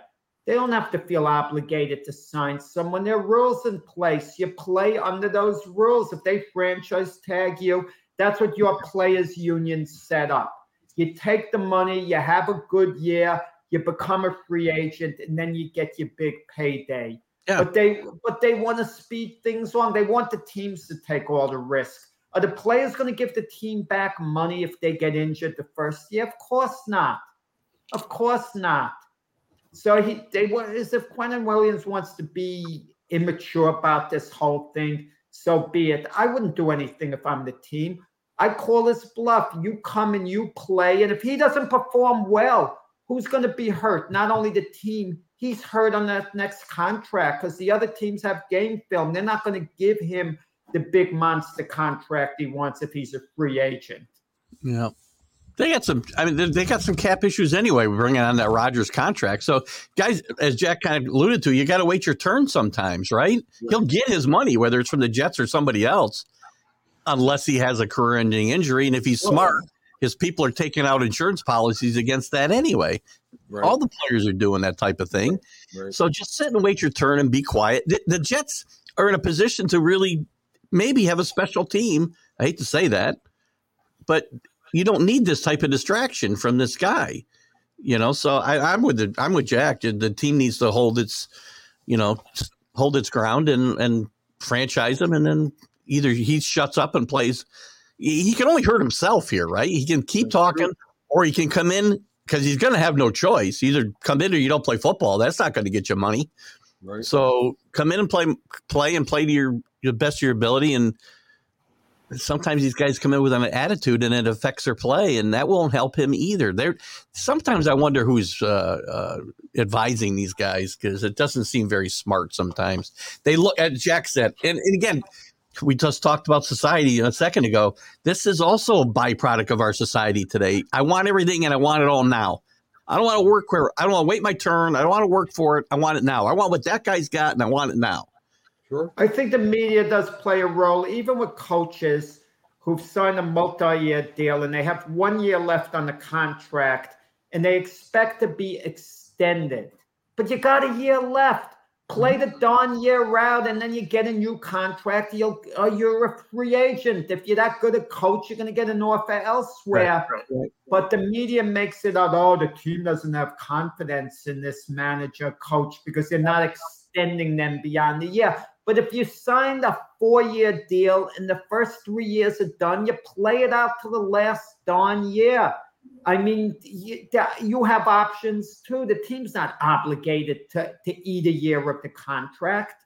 That's the way it works in sports. Keep extending. And if you ever want to move on from the person, then the team's got to eat a year or two of the contract. No one looks at it from the team's viewpoint. I agree. Hey, Keith, let me get your thoughts on the playoffs while we're here.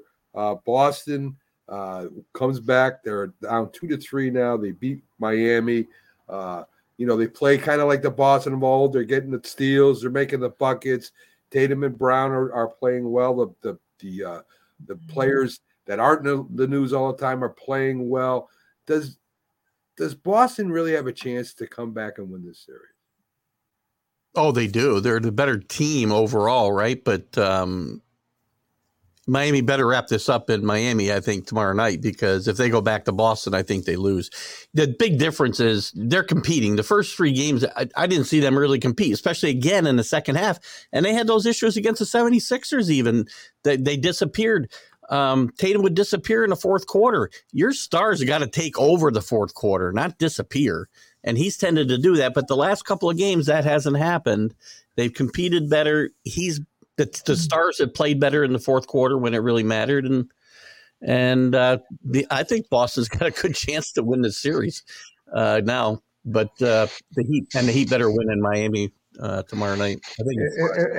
If I could just ask Keith, the next season, looking ahead, do you think the Knicks with Joel Embiid can win the NBA championship? Because there's talk of Joel Embiid. Yeah, there's talk of it. Talk of Towns. There's talk of a lot of things. I'm not so sure. I'm not so sure Embiid's the guy that I want. he comes up small in big moments. I'm not sure that he's a guy I want. Yeah, Pags. How you doing? Philly sports guy comes in. How you doing today, Pags? Talking about the 76ers. Nice way to put me on the spot when Pags. I don't know if Keith was ribbing you or he's serious, but you know. I know Jack was. I know Jack was. That's let's be for real. I mean, so I was being serious. Sports teams have come up small in big moments recently. All the major teams. Yeah, I guess. What are your thoughts, Pags? Can Boston come back and win this series? yes. I actually said something the other day where I was doing a live broadcast of a show with somebody, and we were talking about it. And I said I wouldn't be surprised to see Boston come back in this series and at least make it a series, obviously, which is what they did yesterday. You know, Miami really has to take it on, I guess, tomorrow. You know what I mean? Or else it's, I can't go to Game 7. Game 7 in Boston's Boston win. Yeah.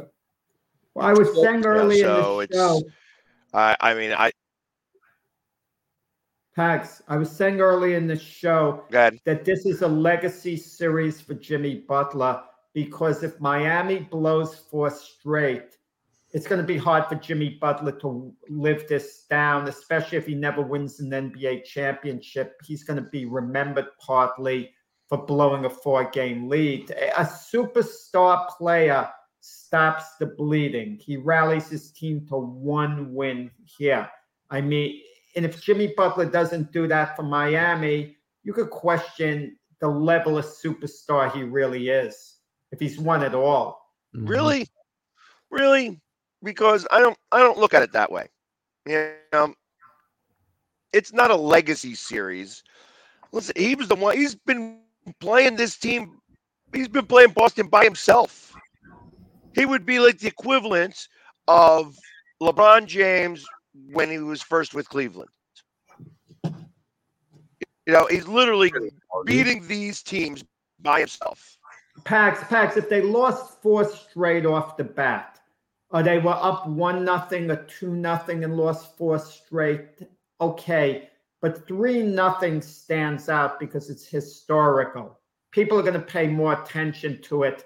I mean, the 2004 Yankee Red Sox series, what makes it historical is that the Yankees blew a 3-0 lead. Boston came back to win 4 straight. If the Yankees were up 2-0 and Boston went up 3-2, and then the Yankees evened it and Boston won Game 7, it wouldn't have been nearly as historical, even though the Red Sox broke the jinx that year. It's something about 3-0. It's such a rarity. And we could see things disintegrating for Miami in front of our eyes. I mean, the talk started once it became 3-1. And Miami is feeling more pressure than Boston now, and they're not the ones facing elimination in the next game. Listen, I think. Well, I agree that they are. Sorry, he's absolutely right. This team is worse than the ones that early LeBron James, when he was a kid, took to the finals and they lost 2 teams. This team's worse, I think, than those. The surrounding cast is worse. Jimmy Butler's played great. I don't know if he always plays like a superstar. I think there's times where he has not always stepped up, but he's certainly a great player, and he's carried them here this whole series. I agree with Pags 100%.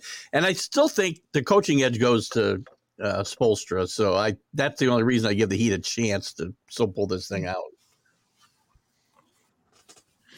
I don't know. I think Butler. I think as a whole through the playoffs, Butler has been outstanding. He's going up against a team that's just better than the Miami Heat. They're just better. They got a better team, without a doubt. And what I'm looking for now is, say the Celtics do come back and win, and me and Jack were talking about this, a 7-game series, and there's no. Hey, listen. To win that amount of games is unbelievable. It's never been done before in the NBA. If they do it, there's Denver sitting there and they're just resting. and they're doing their practices. They're staying sharp, and they got one of the better teams. I think in the that league. no, I think that works against them. I'll be honest. I think that works Mm. against them. Yeah. Yeah. I This think, isn't especially in the baseball, playoffs. guys. In baseball, it would work against them, that type of layoff, but not in basketball. It's so I longer than disagree. you would have. I disagree. I think that this would absolutely go against that. I mean, this is a momentum thing, and when you are practicing making shots or you're in the game making shots, it's a different scenario, whole different scenario. And listen, those games were, even though Denver swept, they were contested games. They were tough games. So I kind of feel that it's this layoff, and it could be sizable. I mean, we're talking maybe 9 days of layoff. Yeah. Because if they go 7 games, that's going to be a big, big deal. And that's going to, and then Denver may come out really strong in game 1, but game 2, I would expect go to the Celtics. And then I expect the Celtics to win 2 at home, and then they would win it in 6. That's if the Celtics make it. Is already dismissing Miami. Talking about the Celtics. Well, that's if the Celtics make it. That's if the Celtics make it. That's my caveat to that. Celtics got to get there. If not, then I don't think Miami's not strong enough. Jimmy Butler will have a very similar time as he did in the bubble against LeBron. I don't think you're giving Denver enough credit. I think Denver is a great team. I don't think they have. They are a great team. I don't think that there's anything. They don't have an answer. The one thing I know about Denver, the one thing I do know about Denver is that again, this is one of those seasons where they didn't have to face much adversity. And when you put some adversity in their face, they start to crumble. And that's the problem with Denver. That was their problem. Who's going to cover Luka? Doesn't matter who covers him. You let him get his. You let him get his. The problem is he sets up the whole offense. He doesn't just shoot. He rebounds. He spreads the ball around. He goes down and gets the rebounds. I don't know if there's an answer for him. I really don't. I do think they face some adversity myself because they had their recent playoff failures staring them in the face when they got into the playoffs this year, and they put that to bed. This is this team's first trip to the finals ever, and I don't disagree with the whole layoff thing. To me, that depends on the team. Everybody reacts differently to it. If it ends up being 9 days, that's a lot, and it could adversely affect it. Now, I do think Denver has like the biggest home court advantage in sports because of the altitude and everything. And coming off of hard, let's just say it's Boston or the Heat, and it's a 7-game series, and then you're going to have to go play in that altitude. That's going to be very hard for them to recover. But I'm going to guess, and I haven't seen this. I don't know what the schedule is. Once we get to the finals, you're not playing every other night. I'm guessing there's going to be probably 3 days between games in places. Maybe I'm wrong, but that will help the teams recover a little bit better. Yeah, 2 or 3. It won't be every other night. Yeah, which they should stick with every other night. By the way, you think about, and here's what I think about Boston. If Boston does win this series, and it's the first time in 151 times, they would make it 1 and 150. For that being the case, I think that they will have had 6 games on the brink, and I think that when you have 6 games on the brink, that you are now ready for anything. And I think that they would give Denver more than they could handle. And I think Denver, when they actually get real adversity, when they start to feel the pressure, is going to fold. Hey, listen. Boston now they may not. They may win the first 2 games. Yeah. Listen, Boston was my pick. Boston was my pick in the beginning of the year. I'd be happy if they did. I don't see them beating Denver. I don't see anybody beating Denver in a championship. Miami or Boston. We'll see. I think Boston has a better shot than Miami, but it's going to be tough. A little Philadelphia news. You went down. You changed the way you rooted for the Phillies. You went down there, the field. It worked for a game, Pags. What happened last night? Did you do the same thing? Because Philly lost to Atlanta 8-6. Well, they were playing in Atlanta, and so I wasn't in Atlanta. No, and it's a shame Nola had a bad outing. You know what I mean? It was. I feel like that he was letting up the long ball. They were competing. Yeah, this team's going to be okay. This team's going to be fine. It becomes a matter of when are they going to start to turn it up. I feel like that they get into their own heads a little bit, and I'm beginning to wonder.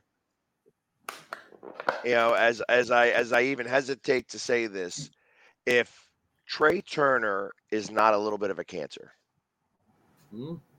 They were booing him big time the other night. He hasn't been a very So good was his mom. So was his mom. His mom moved. That flail. I tell you, that fourth at bat was ridiculously bad. But he followed it up with probably his best at bat of the year. Only threw one pitch, but he had it. You could tell by the way he walked up to the plate that he was confident. You better get used to Trey Turner. He signed an 11-year contract. An 11-year contract. He's going to be your shortstop for the next 11 years, Pack. So get used to him. He may not be the shortstop the whole time, but he'll be there. He'll be there. Well, okay, actually, the truth of the matter is that's not necessarily true because he did not sign a no trade clause. Yeah. So no one's going to take that. Then they're going to have to eat a lot of money. Tough contract to trade. I don't know. With the way contracts are going right now, $33 million a year isn't that big. He's a good. He's a good player. Big. I wouldn't judge his. I wouldn't judge. He's going to be better. Listen. I know he's going to get better. I don't have a problem with that. But here's what I do have a problem with. He came to the press conference. He didn't want to put the hat on.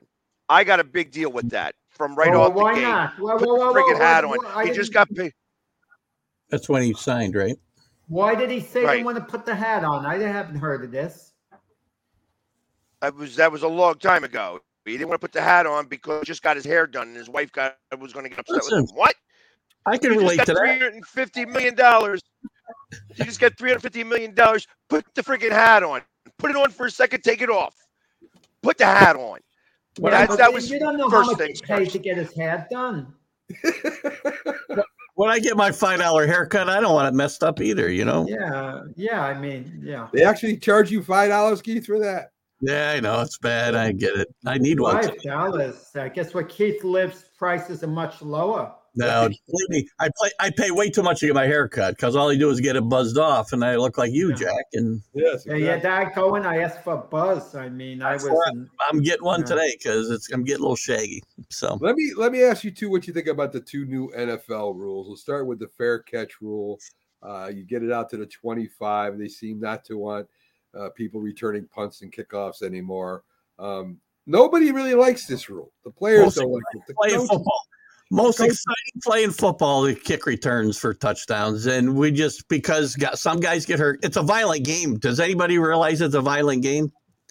You can't legislate the violence out of football. It won't be football anymore. This is just stupid. Every game, why would you ever try to return a kick unless you see guys falling down on the defense? I hate it. I hate it. I'm an Andy Reid. Pretty soon we'll be playing flag football, and I hate it. Yeah. Yeah, Byron says that they can just put a lineman back there. If all they're going to do is fair catch, they don't even need to put a receiver back there. You don't need anything. No, just somebody to raise their hand. But, I mean, the NFL's trying to do this for safety. They went through all those lawsuits. This isn't a safe thing. This isn't a safety thing. That's why these kicks. Listen. There's no way to pin a team back anymore. You're taking special teams out of football. The special teams have always been a very important part of good teams, and you're taking it right out of football. You're preaching to the choir. I agree with you, Keith. I just know they're going to do anything they can to prevent any more lawsuits and any of that stuff happening again. And Well, that's the NFL Players Association's fault. That's their fault. So even when Byron's on there saying it's no good, that's the reason why they're doing all this stuff now.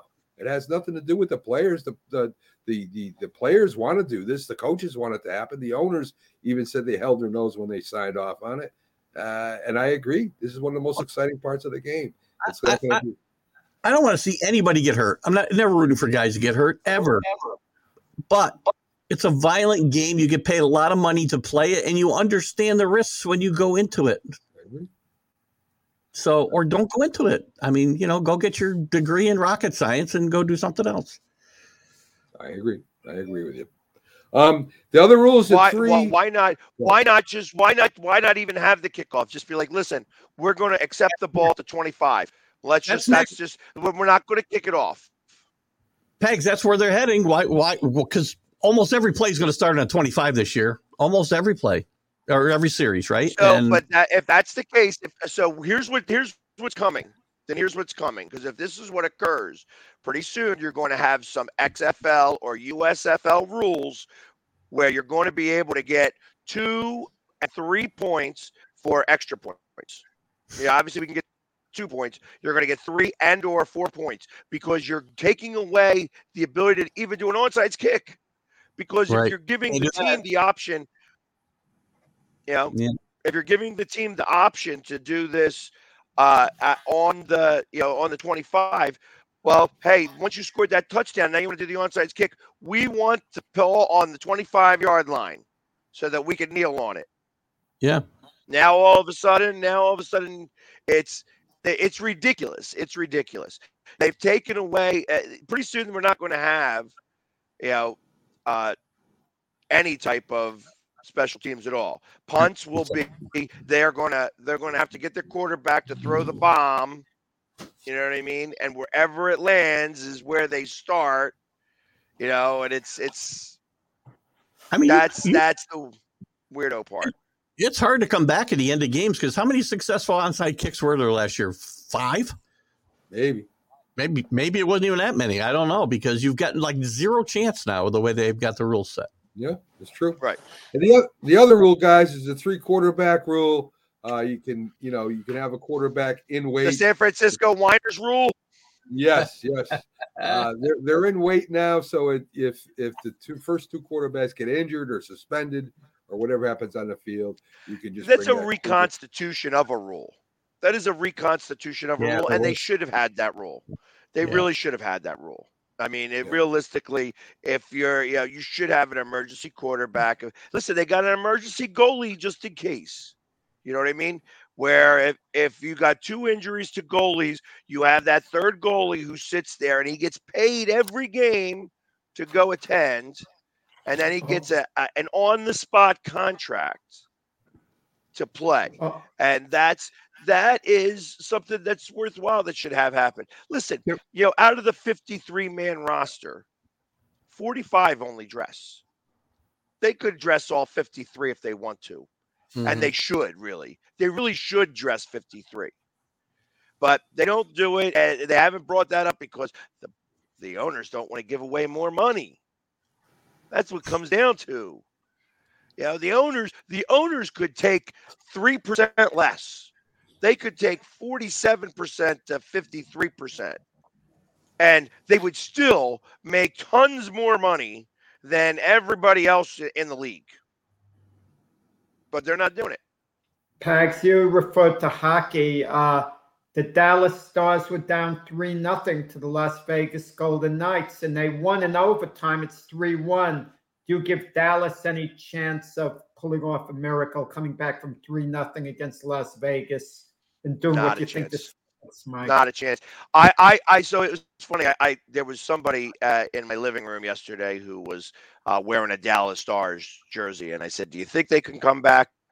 Do you think that they can even save one for their fan base?" And he didn't think they could. And then, of course, they scored in the first 3 minutes of the game. I'm like, "Well, this game's over." I didn't even watch the game. That being said, I think this is Vegas's year. However, Bobrovsky, I have more of a rooting interest for Bobrovsky because I just want him to shove it up the Flyers, shove it in the Flyers' face that, hey, our goalie, and we would have probably won numerous Stanley Cups had we kept him. And unfortunately, it was Ed Snyder's final move and probably one of the worst moves he ever made. What did you think about Because I think we're still playing. What did you think about Jamie Benn? We're still playing our old one. Jamie Benn being ejected for 2 games on a cross check. They're throwing stuff on the ice. It looked like he came down with a stick on the guy's neck. I mean, I don't. Well, I don't know. He gave him. I mean, listen, Dallas was doing bad hits all game long. There were at least 3 hits that could have gone for double minors or majors that I noticed in that game 3. Ben is the captain of the team, which is why they came down so strongly on him. He absolutely was taking his frustration out on that guy's head. And he deserved it. Yeah. He absolutely deserved it. And he's like, and he knew it. He knew it. There was no you could tell when he looked in the penalty box, he's like, man, that's not good. I got to be there for my team, and I can't be there now because I just blew it. So, I mean, I think the playoffs. Yeah, well, he's not. I will. You do luckily, that. Luckily, go to your living room. He's not suspended for the first game of the playoff. For the first game of the next. Yeah, go in your living room, Pags, and do that to somebody, and you're going to go to jail. So. Right. Yeah. So ultimately, I feel that he knew right away. And what they did by coming back yesterday, all they did was allow him not to be suspended for the first game of next season. Right. Now he's just suspended for the playoffs because there ain't no way that Vegas loses in Vegas. And again, actually, the truth of the matter is I think Vegas is the better team here. And Vegas really should, I think they're going to win this series. If I was Vegas, I would almost go and lose and win it in Dallas because you want Florida resting. Again, you want them to rest because they're really hot and their goalie's really hot, and you want him to cool off for as long as possible. So, not that I'd want to go 7 because you never know what happens in a game 7. But that's what I was just going to say, Bags. You never know. I mean, you don't want to keep the team alive if you can. Their team, but Vegas is a much better team. Dallas got there because they just were able to turn that switch on, but Vegas has got it. I think this is Vegas's year unless Bobrovsky can really stop them. And if I was Vegas, like I said, if I was the coach of Vegas, I'd consider flirting with it a little bit on not winning game 5 and going to win it in game 6 just to have Florida sit. All right. Dangerous. Well, folks, that's about it. We're at the top of the hour. Thanks for Byron coming in earlier. Of course, Keith from TGI Sports is here every Friday and Sunday. Good to see Pags back again. We got the Saturday debate show tomorrow, folks, and we got This Week in Sports, probably our most popular show here on the Mac and Jack Sports Show. And we should say Keith and Jim Jeffcoat will be us, and hopefully Pags will be able to join us again. And we'll have a good time. So, folks, have a great Friday night. Don't go and do anything crazy like Pags will do tonight. And, I know he's going to do. He's out there. Jack sometimes gets wild, too, after a couple margaritas. Keith, he's always I'll be in New York. I'll be in New York tomorrow for the Union New York Football Club game or whatever. It's the Bulls, I think we're playing. Field. So baseball field turns to soccer. You should look up Jack. Jack be happy to go out with you and hang for a while there. I don't know. So anyway, I'm sure. He can look me up. I mean, if he comes dressed in a normal way, I mean, I'm not going to be seen with Pags if he's coming in dressed, the way normally is. All right. I mean, as the Philly sports guy, are you afraid to be hanging with the Philly sports guy? Well, anyway, folks, again, have a great Friday night. We'll see you tomorrow. Check out Keith's show. Pags is all TGI Sports Talk. Pags is all over the place on TikTok and Instagram, everywhere. So check out the Philly Sports Guy. Thanks for joining us. Have a great day, folks.